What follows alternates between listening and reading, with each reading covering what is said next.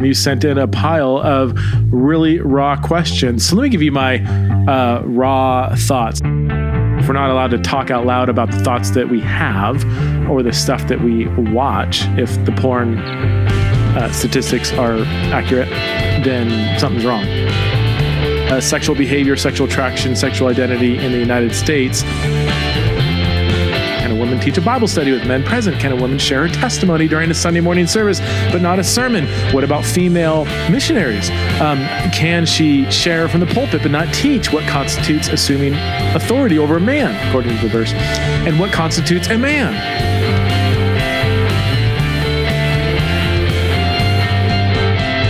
I look at this, and every time I want to kind of dig into this verse, I look at the literature, I'm like, where do I even start? This is insane.